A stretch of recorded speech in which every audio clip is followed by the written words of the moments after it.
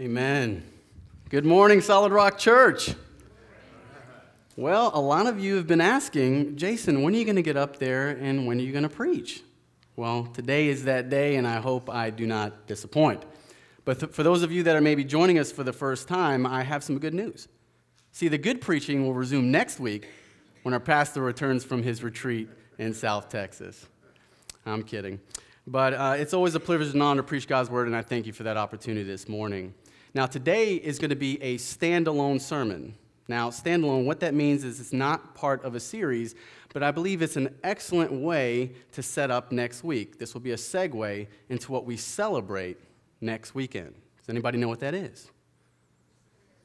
Resurrection Sunday, where we celebrate Jesus' victory over Satan, sin, and death. He completes the first part of his rescue mission. Now, the theme for today will be rescue mission.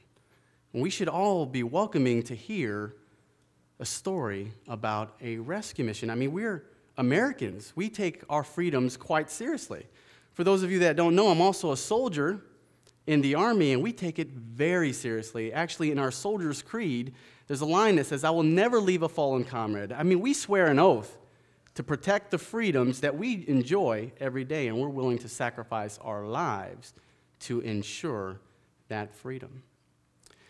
Yet, I remember reading about a time in our history where this freedom was stripped away from many of our nation's heroes. It was during World War II. And it was actually the largest single surrender that we had in our nation's history, which led to the largest rescue of our nation's history. And what I'm referring to is the raid of Cabanatuan, or the Great Raid. You probably read about it in high school or saw the movie, The Great Raid. What it was is in 1945, there was a rescue of over 500 POWs from a prison camp right outside Cabanatuan City. Now, Cabanatuan City is in the Philippines. So who here is going on the Philippines trip this summer? Anybody? All right, a few of you. Well, this city is about 1,400 kilometers northwest of your location. So here's a little history that you can bring back with you. This was right after the Battle of Bataan. Okay, this was a famous battle where we had American troops and Filipino soldiers fighting against the Japanese that were looking to invade the Philippines. Okay, and it was about a 3-month standoff between the two. It was a vicious, crucial standoff. But unfortunately, General MacArthur had to make a decision, and the greater threat was in Germany, Hitler's army. So he had to send reinforcements to that location, and reinforcement and supplies did not come to the soldiers fighting at the Battle of Bataan. And after a 3-month valiant effort, they were forced to surrender. This led to the infamous Bataan Death March. Now, what this was after the surrender of tens and thousands of troops, they were forced on this death march 60 miles north to Camp O'Donnell, where they would later be dispersed to other prison camps. But just to talk about the death march itself, it's something that we would like to erase from our history books, but it did happen. See, to surrender to the Japanese at this time, the Japanese viewed surrender as the ultimate act of cowardice, so they treated those soldiers less than human. Now, 60 miles is a tough hike for any athlete, for anybody who's in shape, but remember, these soldiers had 3 months of battle. Many of them were starving, suffering from malaria and other ailments, and they're being forced to march 60 miles north. If you fell out of that march, you were immediately beheaded or bayoneted. If you were to help a fellow soldier, you were immediately executed. This kind of gives a depiction of the depravity of man. So they go to Camp O'Donnell, later dispersed to Cabanatuan City, but in 1945, a plan was developed. Remember, the Battle of Bataan happened in 1942, so 3 years later, 3 years after the fact, a plan was developed to rescue these prisoners of war. So Alamo Scouts, Filipino troops, and American Rangers traveled 30 miles behind enemy lines on a rescue effort to free these prisoners. But they noticed a problem. Once they traveled those 30 miles and they got within 800 yards of this prison camp, they noticed there was about 800 yards of dried rice paddy fields with no cover whatsoever. So they had to somehow get close enough to the camp undetected. But the prison camp had a fence around it with these towers that had these enemy sentries, watchmen, that would be in these towers looking for any oncoming threats. So what they did is they went ahead and they low-crawled midday, trying to get into position. So they slowly and methodically low-crawled. And one of the rangers actually gives a testimony today. When I heard his testimony, he said one of the enemy sentries actually raised his rifle and he pointed it down at their location. So apparently he spotted some movement, and they all just remained still. They knew if they were spotted, the mission was over. It was a complete failure. So what they did is they radioed for air support. Not the kind of air support that drops bombs, but one to create a diversion. So they called in for a P-61 Black Widow aircraft, typically used for nighttime interception. So what this aircraft did is it flew over the enemy camp, back and forth, and it worked. See, the enemy sentries were looking up, the prison guards were looking up, and even some of the prisoners saying, hey, what's going on here? This allowed the Rangers to get within 25 to 30 yards of the fence line in a ditch in preparation for a nighttime raid. So later that evening, around 7:30-ish, bang, the first shot goes off, taking out the enemy sentry. The Rangers surround the prison camp, infiltrate the front gate. One of the Rangers actually takes out one of his sidearms, blows off the lock. They get into the prison camp, and each Ranger group has a particular mission within the mission. Now, we're actually going to follow the Rangers that went to the prisoners' barracks, their quarters, their hut, right? So they bust in through the front door, and they say, hey, we're Americans, we're Rangers, we're here to rescue you. Come on, let's go, follow me. And you would think after 3 years of the conditions that I just mentioned, that the prisoners would have just jumped up for joy and say, finally, salvation is here. We're rescued, right? But many of them didn't do it. Many of them actually fought against the Rangers. They had this prison camp mindset that set in for the last 3 years, that they were blinded to the fact that the rescuer was standing right in front of them. The person delivering them from their captivity was right in front of them saying, hey, follow me. So finally, the Rangers just kind of had to, for some of them, just kind of pick them up, hoist them up over their shoulder, and in a 30-minute coordinated nighttime raid, 500 POWs were rescued. But unfortunately, like a lot of victory, there's casualties of war. 2 American lives were sacrificed in that rescue effort. 2 American lives. They sacrificed their very lives so their comrades can be free. It took the price of blood to set the captives free. I have a short video clip that actually shows some of the events of that day, real time. So if we can show that video clip and some of the heroes that participated in that rescue effort.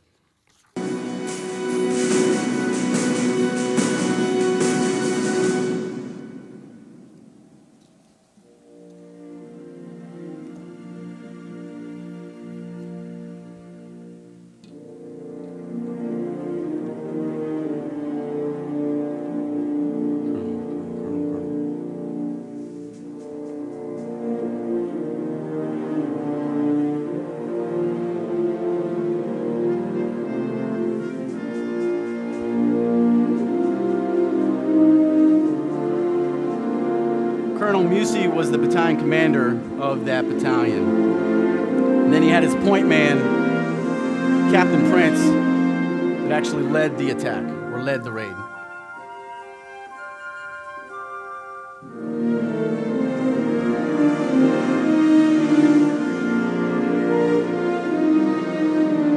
Margaret was a nurse who used to sneak in supplies, medical supplies, to keep the prisoners healthy in preparation for this rescue.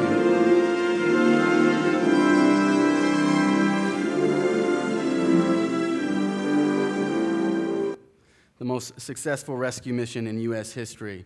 But when I think of Resurrection Sunday, I think of the most successful rescue mission in human history. Here we have Jesus coming into human history to take on our punishment, our judgment upon himself, the ultimate rescuer.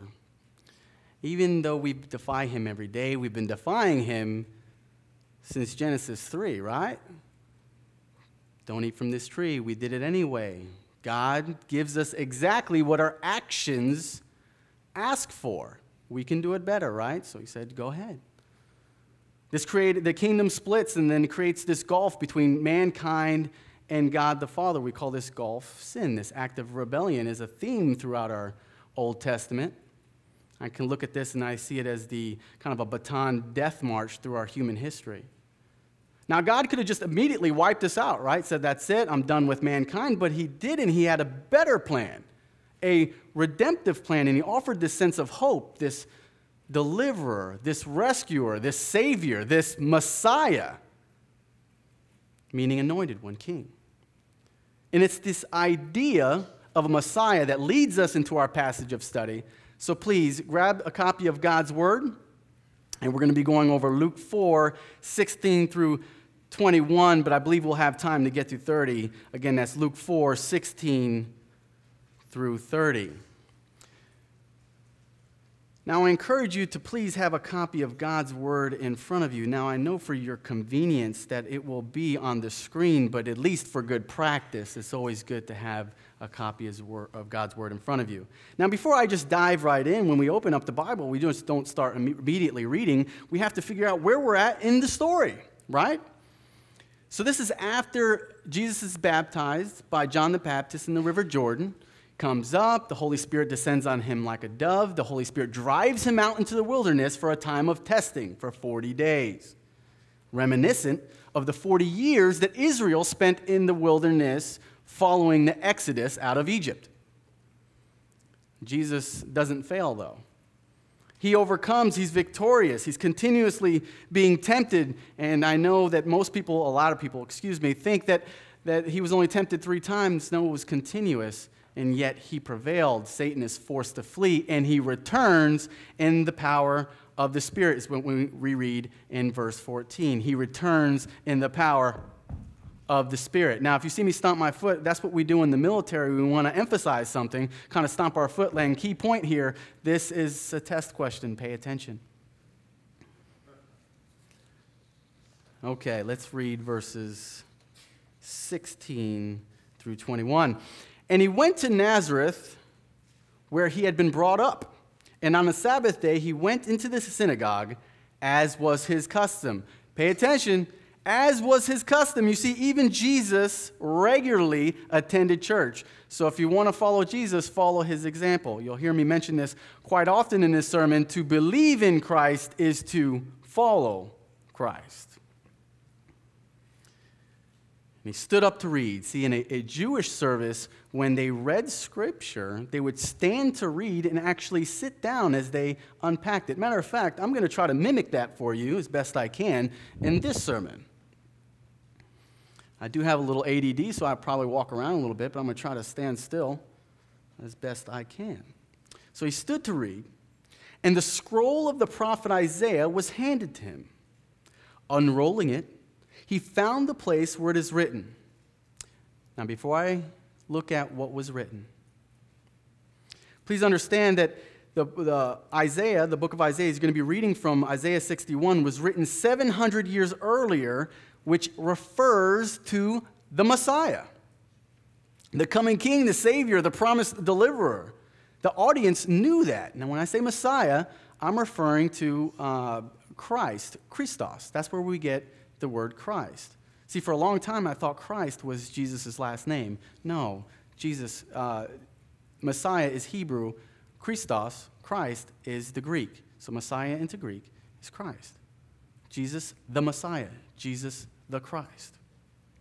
So let's see what Jesus reads and why he is saying these things. Verse 18.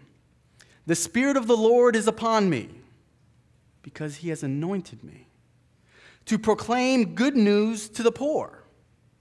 He has sent me to proclaim liberty to the captives and recovering of sight to the blind, to set at liberty those who are oppressed, and to proclaim the year of the Lord's favor. And he rolled up the scroll, gave it back to his attendant, and sat down. And all the eyes of the synagogue were fixed on him. And he began to say to them, "Today, this scripture has been fulfilled in your hearing." Today, this scripture has been fulfilled in your hearing. Wow. Did you catch it? What a proclamation of Jesus' identity, mission, and ministry. Now, if you missed it, don't worry, because we're going to unpack it verse by verse, starting in verse 18. Let's go back and take a look at this. The Spirit of the Lord is upon me. Remember in verse 14 when he returned, I stopped my foot a little bit, returned in the power of the Spirit, because he has anointed me. This signifies a special service from God the Father to proclaim good news to the poor. Now, spiritually speaking, this could mean poor in spirit, but Jesus certainly had a ministry to the poor, the actual poor. He spent a great deal of time with them. He sent me to proclaim liberty to the captives, or the NIV translates it this way. It says, he has sent me to proclaim freedom for the prisoners and recovery sight of the blind. Again, referring to this spiritual blindness, but Jesus certainly physically healed the blindness of the people in his day. And finally, to set the oppressed free. Now, does this language ring rescue to you? Set the captives free, set the oppressed free. Sounds like a great deal like a rescue mission to me. In verse 19, now this is something you can't miss. In verse 19, it says, to proclaim the year of the Lord's favor. Now, the year of the Lord's favor, without going into too much detail, was a holy year that the Jews celebrated, in which they forgave debts and they set free any slaves that they had. It was kind of a time to refresh, okay, a new start. And why does Jesus say that here? Well, I'll tell you, a time where debts are forgiven. I'm thankful that Jesus paid my debts. Are you thankful that Jesus paid your debts? Okay? That we are set free from the bondage of sin? I mean, are we not sinners? Well, thankfully, the Bible doesn't leave us guessing on this, because Romans 3:23, for all have sinned and fall short of the glory of God. And here's the wonderful but. But God proves his love for us, that even while we were sinners, Christ died for us. The wages of sin is death, but the gift of God is eternal life in Jesus Christ. You see, we are deserving of death, but Jesus takes our punishment. He rescues us. I'm a sinner, but God applies Jesus' righteousness on those that believe in him. If you declare with your mouth that Jesus is Lord and believe in your heart that God raised him from the dead, you shall be saved. For everyone who calls on the name of the Lord shall be saved. Many of you may recognize that as the Romans Road. I still use that today when I evangelize. It's the story of the gospel message. Now, I want you to take a look at something for those scholars out there. Jesus doesn't complete, when he's reading from Isaiah, he does not read the entire verse of 19. If you overlay Isaiah 61 on this, you will notice that there's some subtle variances, and one in particular was that he left out, "and the day of vengeance." See, that's a time in our history, we're in the middle of history right now, and that day of vengeance has not yet come. But Jesus had a message for that time, and he will come back. That's why it's always important. It's always important to remember that the best time to get right with the Lord, the best time to get right with Jesus is always. and will always be right now. Verse 20. And he rolled up the scroll and gave it back to the attendant and sat down. And all the eyes of the synagogue were fixed on him. They knew what this passage was referring to. They knew it. So they couldn't wait to what he was going to say next. And he began to say to them, "Today this scripture has been fulfilled in your hearing." Jesus is saying, I am the Messiah. Today this scripture has been fulfilled in your hearing. Follow me. But just like the prisoners of Cabanatuan, they had this prisoner camp mindset. I mean, it's been 700 years since Isaiah was written, and they just couldn't see that the deliverer was standing right in front of them. So here's the challenge. For those of you that have not accepted Jesus as Lord and Savior, I'm here to tell you that today, the gospel has been presented in your hearing. And my desire is that you will come to see that the rescuer is here, recognize him for who he is, and accept the Lord as Lord and Savior. Now, if you've already accepted Christ, then here's my challenge for you. See, celebrating outside the prison camp is not the mission. Neutrality is not an option. Waiting to retirement and cashing out our 401ks is not the mission. I encourage you to get engaged. If you've forgotten the mission, let me help you. Matthew 28:19-20. Go, therefore, and make disciples of all nations, baptizing them in the name of the Father, the Son, and the Holy Spirit, teaching them to obey all that I have commanded. Behold, I am with you to the end of this age. And there may be some of you in here that are just struggling right now. For whatever reason, you've crawled right back into that prison camp and you found your old bed and you found the comfort of your own shackles. Satan has defeated you into thinking that you are still a prisoner. And you reach for your old shackles and you put it on your wrist. You put one on your wrist, we'll call that pride. You reach for another shackle and you put that on the other wrist, and we'll call that lust. Another one you put on your ankle, we'll say that's sinning in your anger. Another one, well, you just fill in the blank. Whatever sin that you may be dealing with, you place on yourself, but you must remember, you've got to remember those shackles are unlocked. My encouragement to you is to let the blinders be lifted. Shake those shackles free. They're unlocked. Let them fall to the ground. And before you walk out of there, get on board with the mission. Look to a real prisoner sitting next to you whose chains, whose shackles are actually locked, and offer them the key. Offer them the key of salvation. Offer them the truth of Jesus Christ. And you can walk out together or take part in the mission.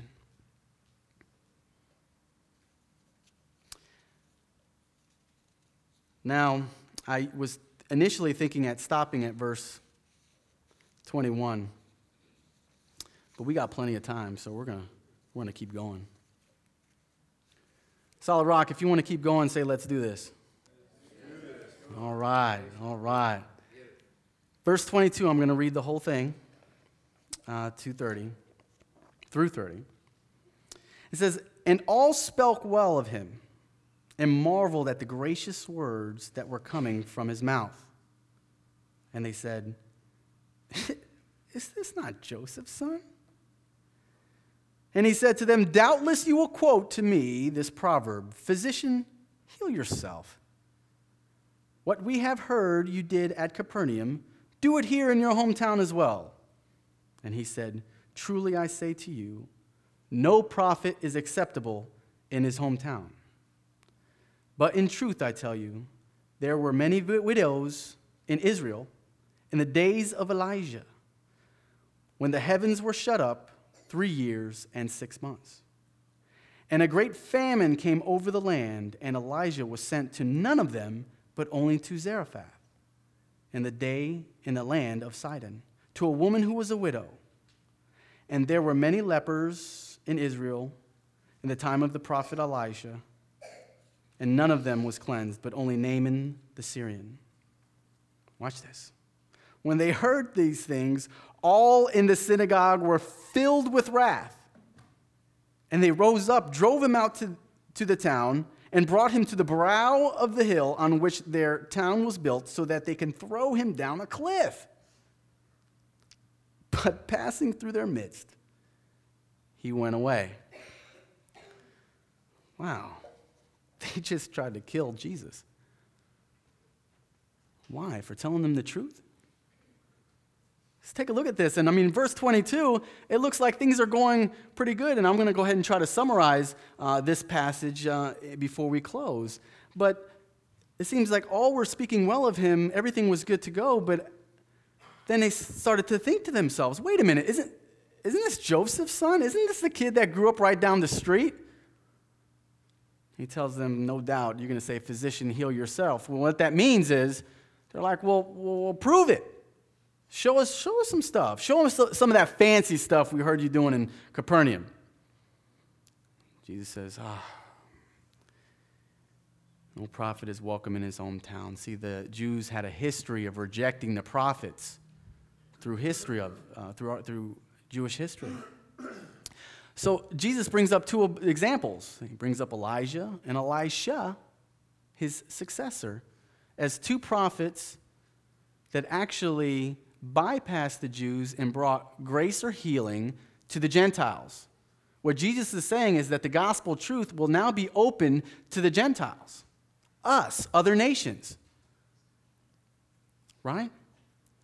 But when you look at their reaction, see, they believed in the exclusivity of salvation. Grace and salvation coming to the Gentiles? Absolutely not.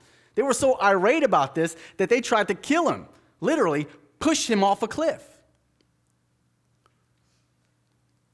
So I will close with this point. You can try to push away truth. The gospel message can come your way, and you could try to push it away.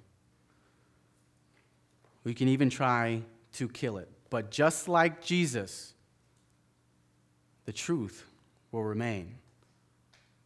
Jesus just walked right in the middle of that crowd. And I think to myself, what kind of man was Jesus to have a crowd of people wanting to kill him, and he just walks right in the middle of it? If you want to know what manhood looks like, look no further. Look at Jesus Christ. I'll be preaching on that in June.